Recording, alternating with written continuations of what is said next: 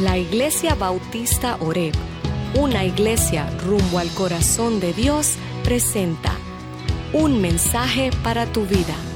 Prepárate y toma nota, porque Dios quiere hablarte hoy. Con ustedes, el pastor David Rodríguez.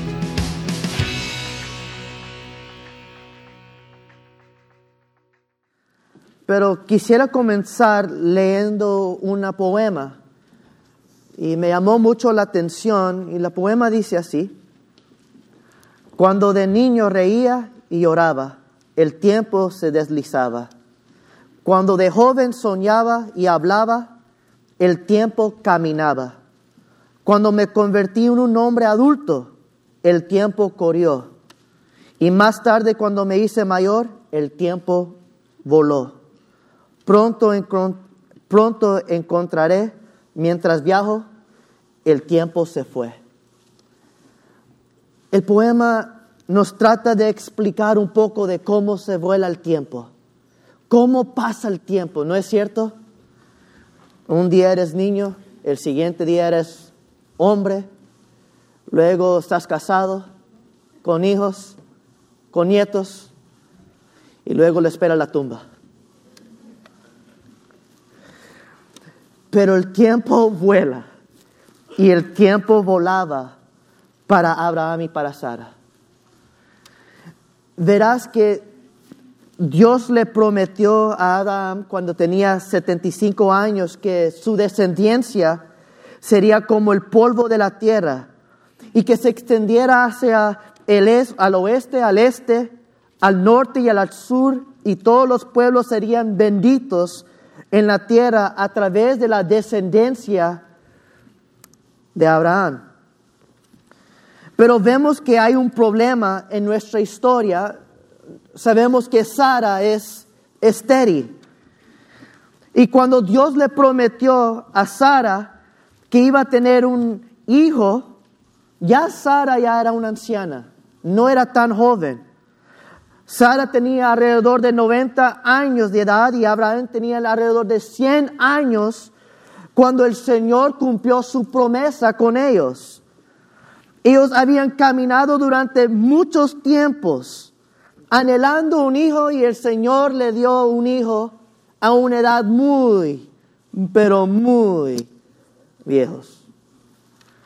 ¿Se pueden imaginar a alguien aquí hoy en esta tarde siendo abuelo, teniendo un hijo? Algunos dicen, ni se atreve Dios. Dios cumple su palabra, Dios. Lo que Dios prometió a Abraham y Sara, lo cumplió. Y fue en el tiempo perfecto de Dios.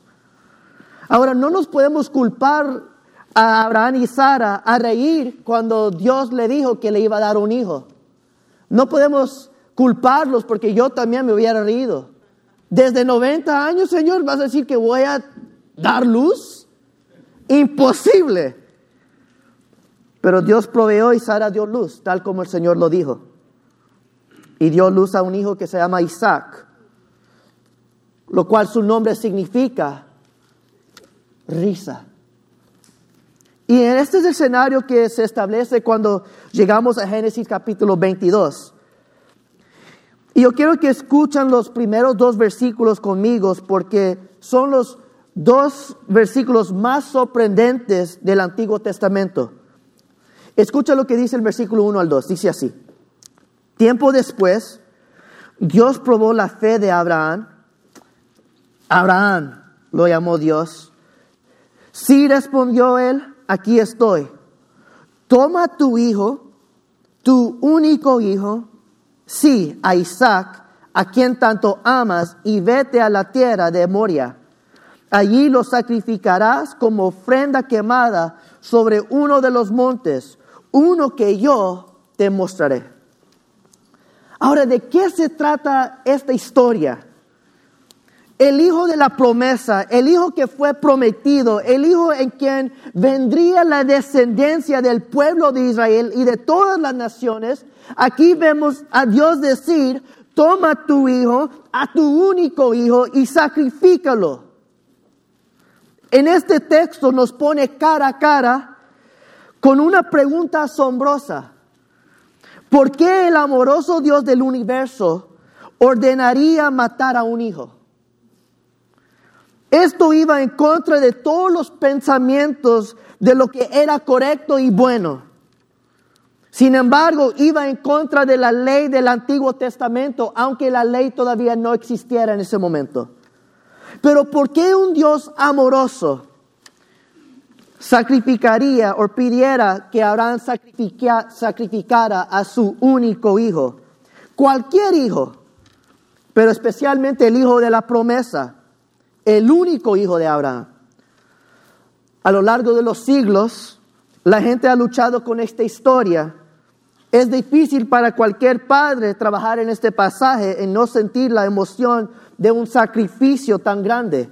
¿Qué padre aquí quisiera sacrificar a su hijo? ¿Cuántos padres dirían sí? Algunos lucharían. Es difícil, especialmente cuando lo amas. Y esta historia con la que muchos de nosotros estamos familiarizados es una que creo que tenemos una tendencia a perder el punto completo. Muchos de nosotros hemos leído acerca de que Abraham estuvo dispuesto a ofrecer su hijo. Muchos de nosotros sabemos que Abraham estuvo dispuesto a sacrificar a Isaac, y la mayor parte de nosotros lo que sacamos de este texto es la gran fe que Abraham tuvo, y admiramos que Abraham fue probado y cómo Abraham superó la prueba y el gran fe que Abraham tuvo. Y no hay nada de malo de pensar en eso, porque en realidad podemos ir más allá del punto. Podemos ver que Abraham sí era un hombre de fe. Abraham sí estuvo dispuesto a sacrificar a su hijo. Pero el tema central no está sobre el sacrificio de Abraham, sino que se trata de un hijo. La sustitución de un hijo y la salvación a través de un hijo. Génesis capítulo 22 es una historia sobre un hijo. Isaac fue el vínculo entre Abraham y el pueblo de Israel. Si no hay Isaac, no hay ¿qué? No hay Israel. Si Isaac muere, entonces la historia del pueblo de Israel queda borrada desde el principio.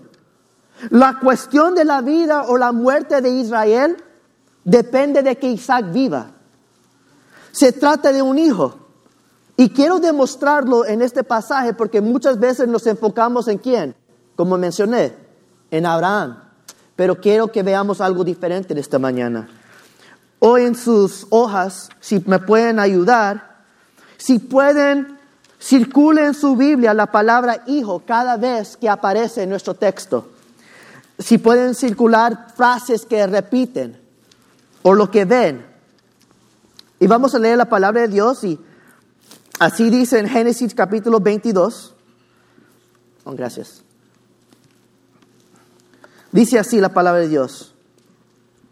Toma a tu hijo, a tu único hijo, sí a Isaac, y quien tanto amas, y vete a la tierra de Moria, ahí lo sacrificarás como ofrenda. Ahí lo sacrificarás como ofrenda quemada sobre uno de los montes, uno que yo te mostraré. A la mañana siguiente, Abraham se levantó temprano, enció su burro y llevó con él a 2 de sus siervos, junto con su hijo Isaac. Después cortó la leña para el fuego de la ofrenda y salió hacia el lugar que Dios le había iniciado. Al tercer día de viaje, Abraham levantó la vista y vio el lugar a la distancia. Quédense aquí con el burro, dijo Abraham a los siervos. El muchacho y yo seguiremos un poco más adelante. Allí adoraremos y volveremos enseguida. Entonces Abraham puso la leña para la ofrenda sobre los hombros de Isaac, mientras que él llevó el fuego y el cuchillo. Mientras caminaban juntos, y Isaac se dio vuelta y le dijo a Abraham: Padre, sí, hijo mío. Contestó Abraham: tenemos el fuego y la leña. Dijo el muchacho: pero ¿dónde está el cordero para la ofrenda quemada? Dios proveerá un cordero para la ofrenda quemada, hijo mío, contestó Abraham. Así que ambos siguieron caminando juntos. Y cuando llegaron al lugar indicado por Dios, Abraham construyó un altar y colocó la leña encima y luego ató a su hijo, noten ahí, a su hijo Isaac, y lo puso sobre el altar encima de la leña. Y Abraham tomó el cuchillo para matar a su hijo en sacrificio. En este momento el ángel del Señor lo llamó desde el cielo. Abraham, Abraham. Sí, respondió Abraham, aquí estoy. No pongas tu mano sobre el muchacho, dijo el ángel. No le hagas ningún daño, porque ahora sé que de verdad temes a Dios. No me has negado ni siquiera a tu hijo, a tu único hijo. Entonces Abraham levantó los ojos y vio un carnero que estaba enredado por los cuernos en una matorral. Así que tomó el carnero y lo sacrificó como ofrenda quemada en lugar de su hijo. Abraham llamó a aquel lugar Jehová Jireh, que significa el Señor proveerá. Hasta el día de hoy, la gente todavía usa ese nombre como proverbio. En el monte del Señor será provisto. Luego el ángel del Señor volvió a llamar a Abraham desde el cielo y el Señor dice, ya que me has obedecido y no me has negado ni siquiera a tu hijo, a tu único hijo, juro por mi nombre que ciertamente te bendeciré. Multiplicaré tu descendencia hasta que sea incontable como las estrellas del cielo y la arena en la orilla del mar. Tus descendencias conquistarán las ciudades de sus enemigos y mediante tus descendencias todas las naciones de la tierra serán bendecidas. Todo eso porque me has obedecido. Amén. Ahí vamos a parar. Ahora, no sé si vieron, pero ¿cuántas veces aparece la palabra tu hijo?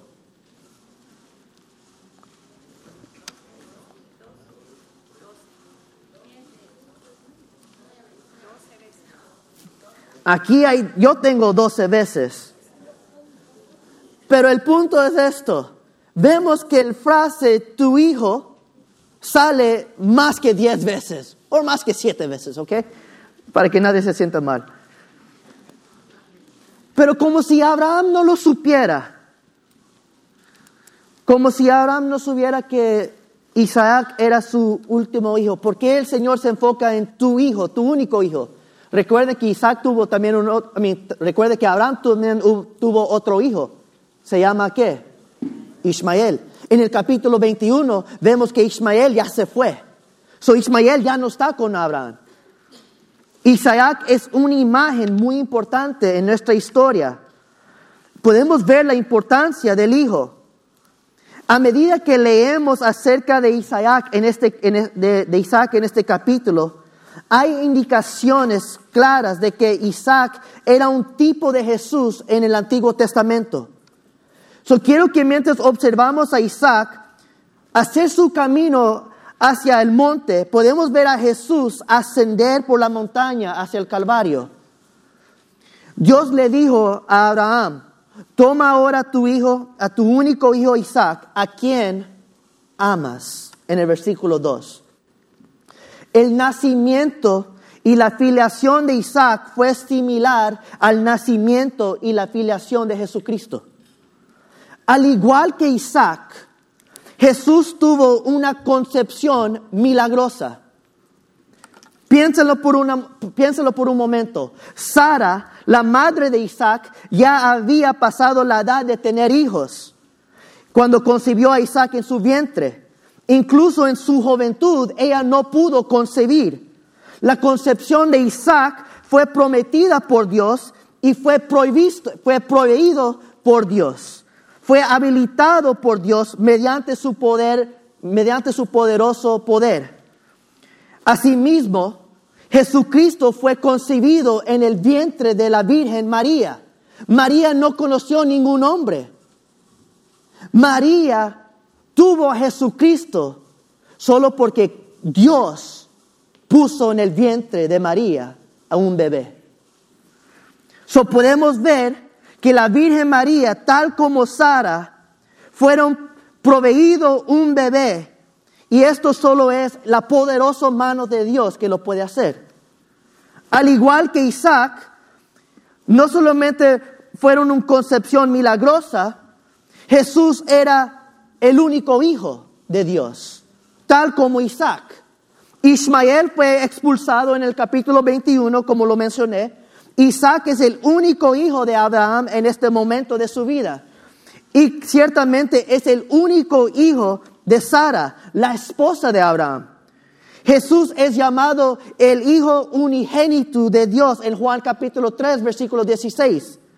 Aunque Jesús e Isaac tenían medios hermanos, Isaac era el único hijo de Abraham y Jesús es el único hijo de ¿quién? De Dios, nacido de la Virgen María. Al igual que Isaac, Jesús fue muy amado. Esto se afirma claramente en el versículo 2 de nuestro capítulo. Abraham amaba a Isaac. Aún así, el Señor Jesús dijo en Juan capítulo 10, versículo 16, Él dice, el Padre me ama. Ciertamente fue muy amado por el Padre. Dios amó a su Hijo. Sin embargo, también podemos ver en el bautismo de Jesucristo, en Mateo capítulo 3, versículo 17, escuchamos una voz del cielo decir, este es mi Hijo. Estoy muy complacido ¿con qué? Con Él. Dios el Padre amaba a su Hijo tal como Abraham amó a su único hijo. Así que Isaac pertenecía a Abraham y Jesús pertenecía a Dios. Pero la Biblia enseña algo muy importante que quiero que noten en esta mañana. Tanto Isaac como Jesús, aunque eran los primogénitos, la Biblia enseña que el primogénito pertenece únicamente a Dios.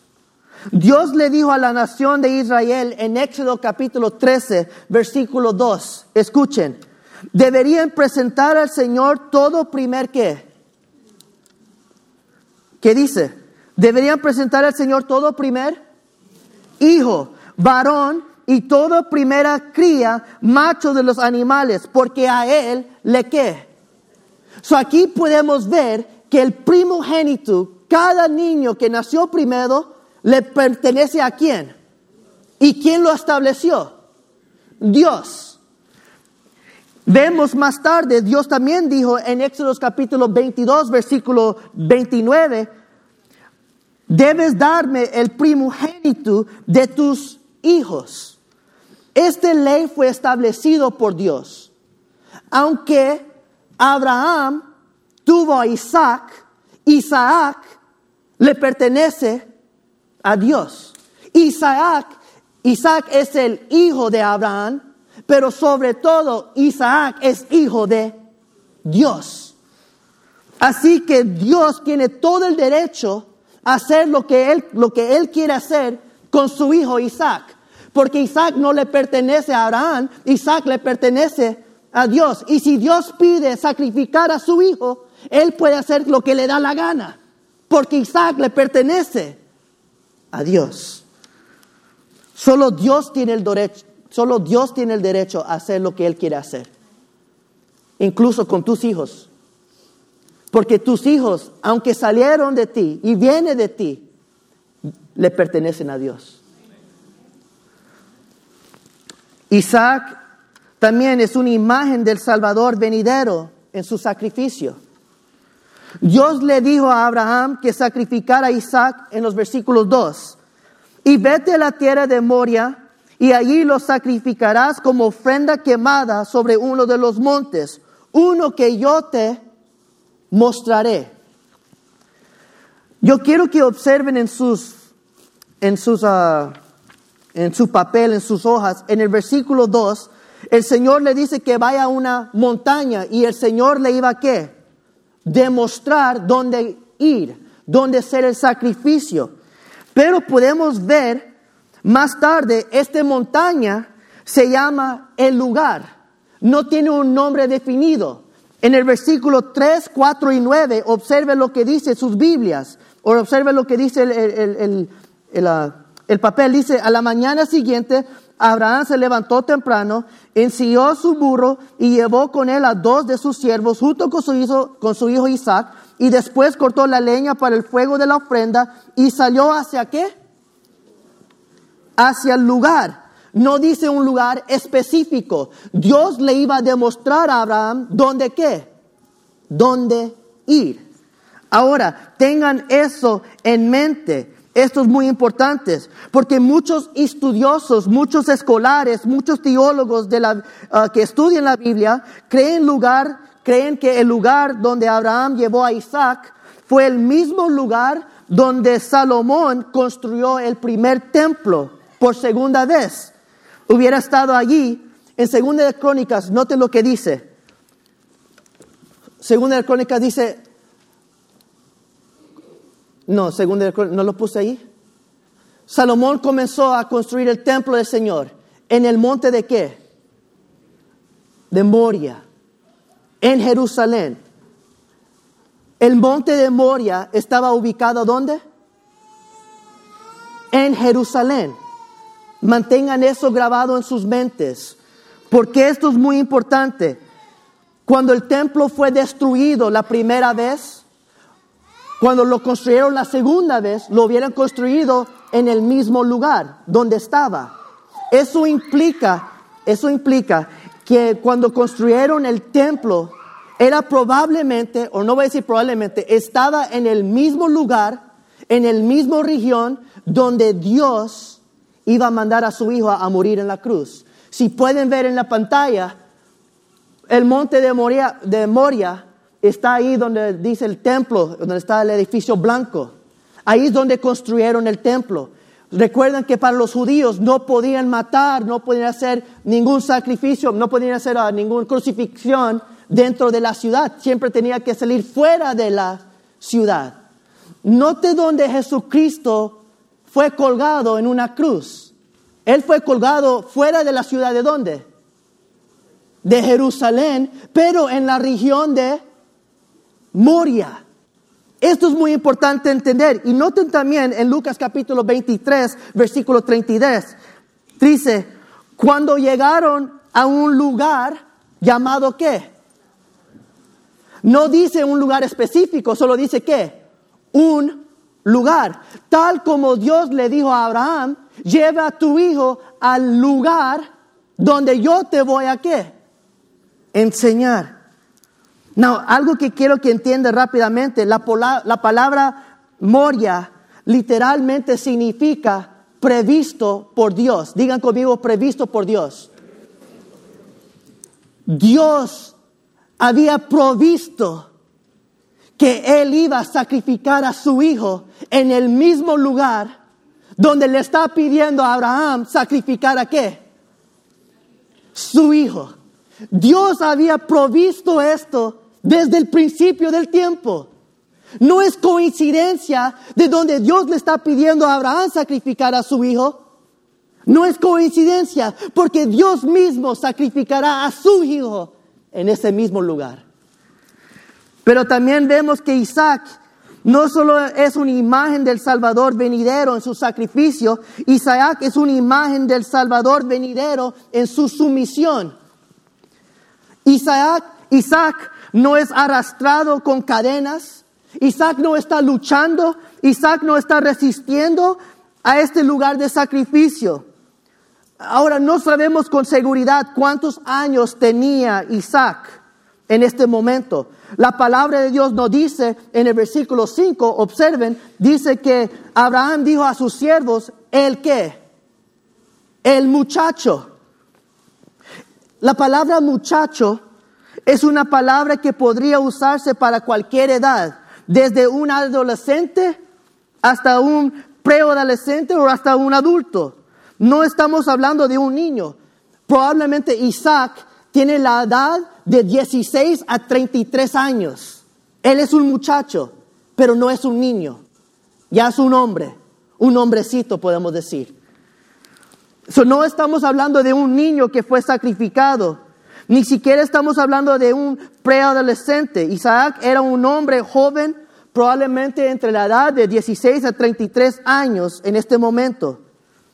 Y él tiene la edad suficiente para cargar toda la leña para consumir la ofrenda quemada. No, si alguien ha cargado leña aquí, ¿pesa?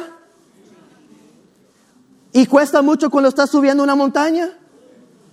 Yo me imagino que cada paso que tomas más peso se sienta, ¿no?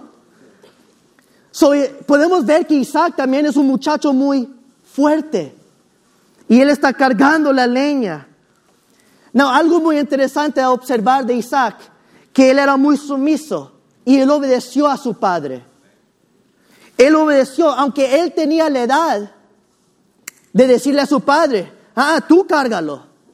Él pudo haber dicho a su padre, no, yo no lo quiero cargar. Esto no es mi trabajo. Isaac pudo haber corrido de su padre, porque recuerden, su padre era un ¿qué? Ya era viejo de edad. Isaac ya tenía las fuerzas de dominar a su propio padre. Pero ¿qué hizo Isaac? Se sometió a su padre y cargó la leña. Si eres un joven en este lugar, en esta mañana, jóvenes, sin embargo, adultos, honre a su padre y a su madre. Aunque a veces no tiene sentido las cosas que dicen, obedecen y escuchen. Sométese a ellos, porque Dios honra a quien le honra. Por lo cual, sométense a sus padres. Aunque creen que son machitos, aunque ya creen que son hombres y mujeres grandes, obedezcan a sus padres. Pero eso es un sermón para otro día. El punto, lo que estoy tratando de decir es que Isaac es sumiso a su padre y confiaba plenamente en Abraham. Él permitió que su padre lo atara a la leña del altar. Ahora, ¿qué imagen de Jesucristo?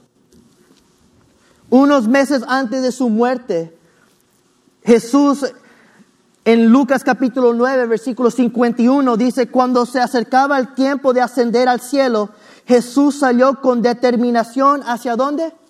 Jerusalén. ¿Y dónde está la región de Moria? En Jerusalén. Jesús fue voluntariamente a la región donde Él sería sacrificado.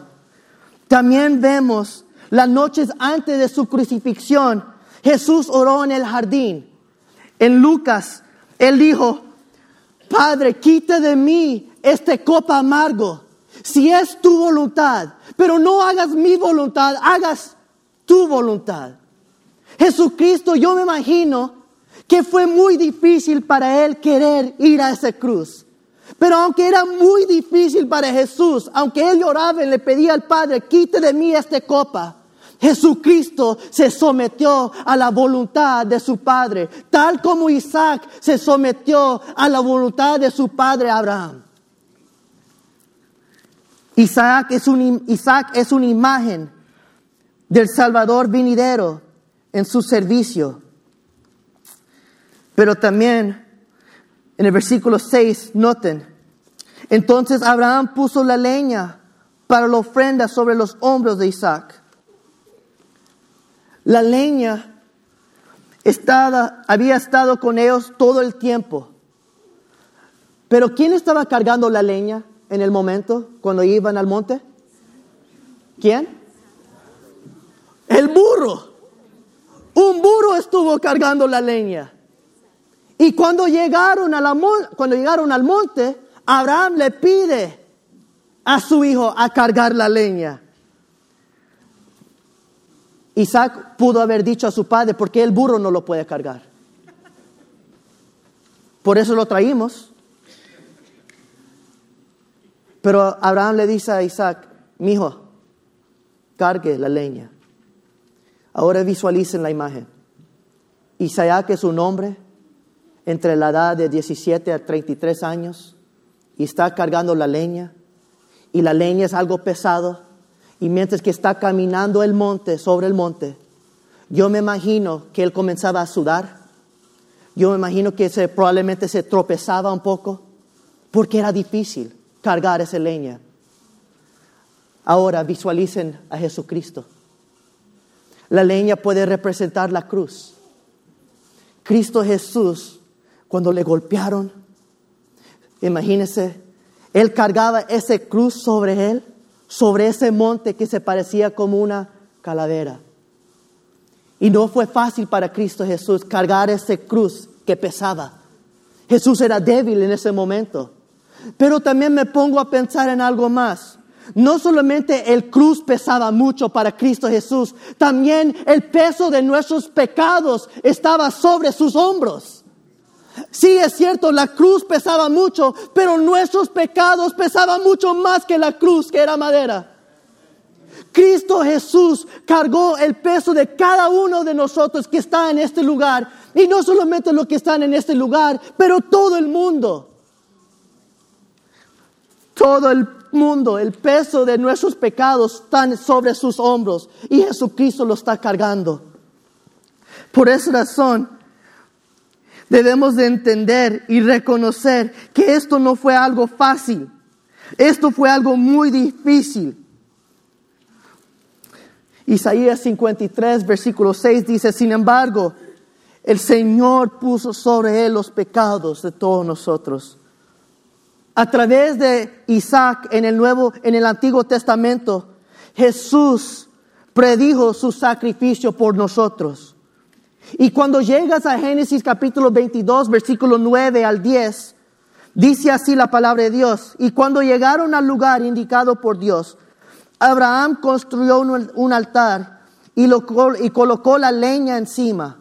Luego ató a su hijo Isaac y lo puso sobre el altar encima de la leña. Y Abraham tomó el cuchillo para matar a su hijo en sacrificio. ¿Por qué ordenaría Dios la muerte de un hijo? Y la respuesta es para mostrar que Él provee. Vemos que un hijo se enfatiza a lo largo de esta escritura. Lo hemos visto 12 veces. Vemos que, si noten en sus Biblias también, hay una frase que se repite 3 veces.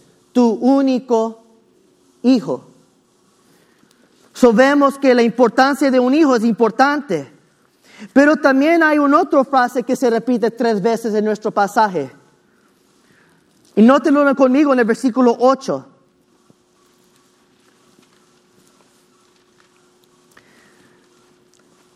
Versículo 8 dice que Dios proveerá un ¿qué? Un cordero. Ahora vayan al versículo 14.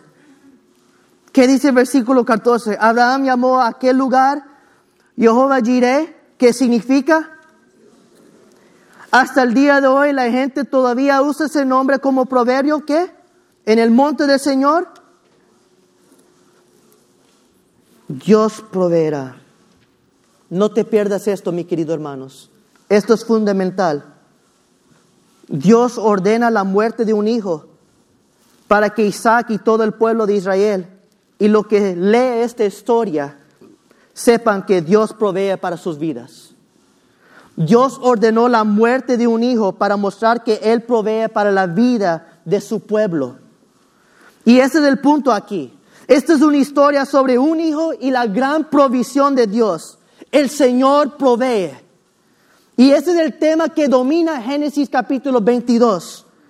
Ni siquiera el enfoque está en Abraham. El enfoque está sobre el hijo.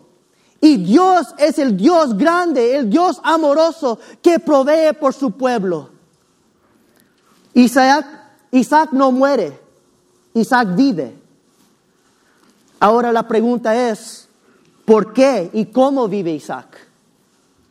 Y esto nos lleva a la segunda parte. Esta historia no es solo una historia sobre un hijo, pero es una historia sobre un sustituto.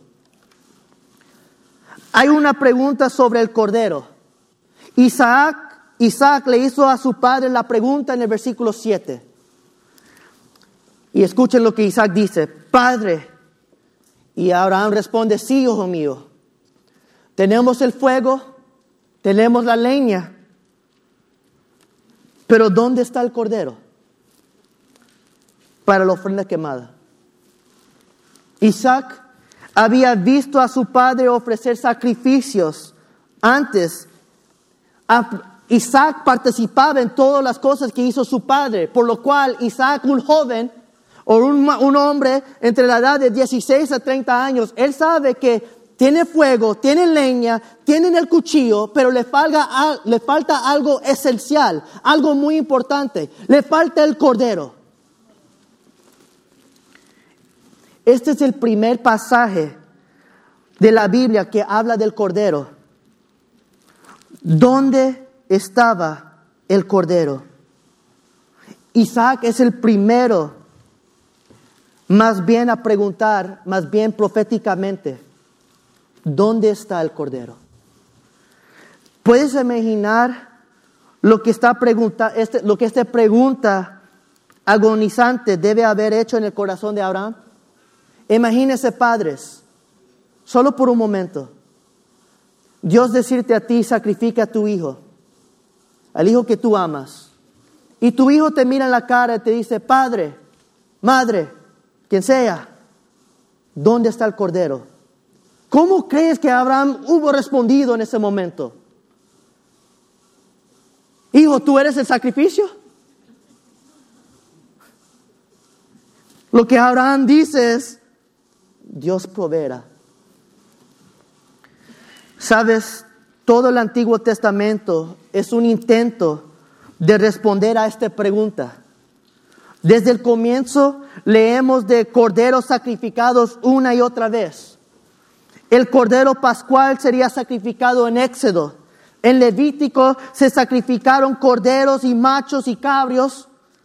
Y cuando llegamos al Nuevo Testamento, en el Evangelio de Juan, escuchamos a Juan el Bautista cuando bautizó a Jesucristo, pero antes de bautizarlo, Juan el Bautista hizo una pregunta muy importante, o hizo una declaración muy importante. Y escuchen lo que Juan dijo: mira, el Cordero de Dios que quita el pecado del mundo. Juan está respondiendo la pregunta de Isaac. ¿Dónde está el Cordero? Juan el Bautista dice, aquí está el Cordero perfecto, Cristo Jesús, que lavará el pecado de cada uno de nosotros. Dios ha provisto y Dios proveyó a través de su Hijo. Note la respuesta de Abraham en el versículo 8. Dios proveerá un cordero para la ofrenda quemada. También en el versículo 14, Abraham llama a este monte Jehová Jireh, que significa Jehová proveerá. ¿Dónde está el cordero? Abraham da una profecía de que el cordero de Dios será visto en el monte. Jesús es el verdadero cordero de Dios. Fue visto ahí donde dio su vida por nosotros en una cruz. Jesús es el Cordero de Dios. Fue previsto incluso antes de la fundación del mundo. El Señor Jesús, en verdad, es el Cordero que fue sacrificado antes de la creación del mundo, como dice Apocalipsis capítulo 13, versículo 8. Antes de la creación. Antes, Dios preparó el Cordero para que fuera sacrificado. Dios sabía que el hombre caería en pecado. Desde el principio, Él proveyó un Salvador para morir por nuestro pecado. Y así Dios proporcionó una manera para que la humanidad volviera a estar bien con Él una vez más. Todo esto es posible por nuestra fe en Jesús, quien murió por nuestros pecados en la cruz. Ahora la escena alcanza un tremendo clímax. Abraham construyó el altar, él colocó la leña, ató a su hijo y Abraham extendió su mano con el cuchillo. Y ya a la medida que está listo a apuñalar a su hijo, yo me imagino que Isaac tenía sus ojos cerrados, esperando que el cuchillo cayera sobre él. Y Abraham ha decidido obedecer a Dios, aunque le cueste la vida a su propio hijo. Y mientras que Abraham también, yo creo que se está sudando y ya está preparado para darle a su hijo, Dios le habla a Abraham y le dice: Abraham, Abraham. Ahora, en ningún momento de aquí en adelante en las Escrituras volveremos a ver a Dios pedir a alguien que sacrificara a un hijo como este. Cuando estudies el Viejo Testamento, no verás Dios pedirle a ningún hombre de nuevo que sacrifiquen a su hijo unigénito, a su único hijo. Ningún parte de la Escritura. En ningún momento verás a Dios ordenar el asesinato de un hijo como este. Pero cuando llegas al Nuevo Testamento, en Juan 3, versículo 16, ese famoso pasaje que todos sabemos, aquí es donde tú y yo entramos en esta imagen. Porque de tal manera amó Dios al que dio a su único hijo. Tan pronto como dice la palabra el mundo, nos damos cuenta de que no se trata solo del pueblo de Israel. Somos todos nosotros en la historia humana. Tú y yo entramos en esta escena. Y no te lo pierdes ahora, porque ahora no es Isaac que está en el altar. Quien está en ese altar eres tú y yo. Y tú y yo estamos ahí atados.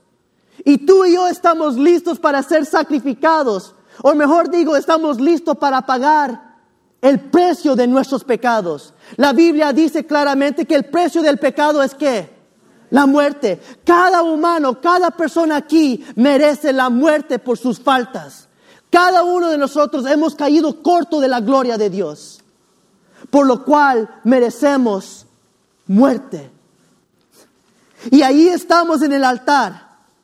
Y Dios el Padre está listo también para apuñalar a cada uno de nosotros, porque merecemos muerte. Y mientras que Dios el Padre tiene su mano hacia arriba, listo para apuñalarlos, el Hijo, quien es Dios también, dijo: Padre, pare. No toques a tu hijo ni a tu hijo. No toques a tu hijo ni a tu hija. Porque hay un otro sustituto que va a tomar su lugar. Hay alguien más que va a morir en su lugar. El Cordero perfecto. Yo, Cristo Jesús, doy mi vida para que Él y ella salgan libres.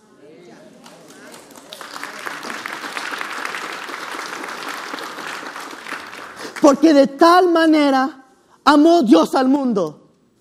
Porque de tal manera Dios te amó a ti, que dio a su hijo unigénito.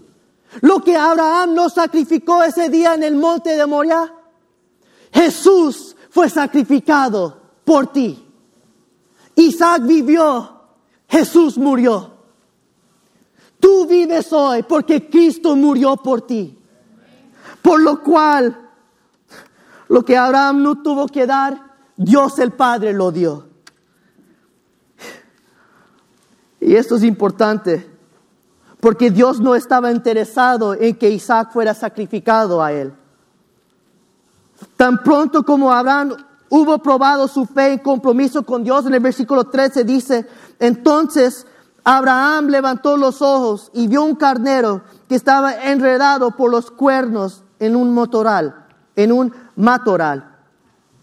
El cuchillo quedó en la mano de Abraham, no solo porque tuvo fe en Dios, sino también porque al final ese cuchillo nunca iba a recaer sobre Isaac. Ese cuchillo siempre iba a recaer sobre Cristo Jesús. Mis queridos hermanos, en el momento justo, Dios le proveyó el cordero como sustituto de Isaac. Ahora piensen por un momento, porque Isaac estaba atado, ¿se recuerdan? Isaac estaba sobre ese altar. Me imagino que Abraham le cortó el lazo, le ayudó a bajarse del altar, agarraron el cordero, amarraron al cordero, le pusieron en el altar y en ese momento escucharon al cordero llorar, gritar, sangrar, morir. ¿Qué crees que pasó por el mente de Isaac ese día? Porque Isaac estaba a punto ¿a qué? A morir. Isaac, yo me imagino que cuando él vio a ese cordero le comenzó a abrazar. Oh, gracias, Padre. Y yo me imagino cuando Isaac escuchaba ese animalito llorar, Isaac también lloraba, porque Isaac decía, yo hubiera muerto ese día. Eso hubiera sido yo si no fuera por ese cordero. Mis queridos hermanos y hermanas en esta mañana, no estoy hablando de Isaac nomás, estoy hablando de tú y yo. Estoy hablando de nosotros porque Cristo Jesús te bajó de ti de esa cruz y Él mismo se puso. Cuánta alegría esto debería traer a tu vida. Cuánto gracia debe de salir de nuestras bocas a diarias. Gracias, Padre, porque tú me amaste a mí tanto que dices tu vida. Deberíamos estar agradecidos porque Cristo nos amó y dio su vida por nosotros. Y esto no es algo que deberíamos regocijarnos este domingo, porque muchas personas lo tratan como, ya sé esta historia, yo ya sé que Cristo que murió por mí, yo ya sé que Cristo me ama, y muchas personas lo tratan como algo normal, pero esto no es algo normal, esto debe traer alegría en tu vida todos los días. Esto debe de animarte cada día a decir, gracias, Padre, porque tú me amas. Aunque las cosas no están yendo bien en mi vida, yo sé que tú me amas porque moriste por mí. Aunque mi situación no está como lo quiero, yo sé que me amas.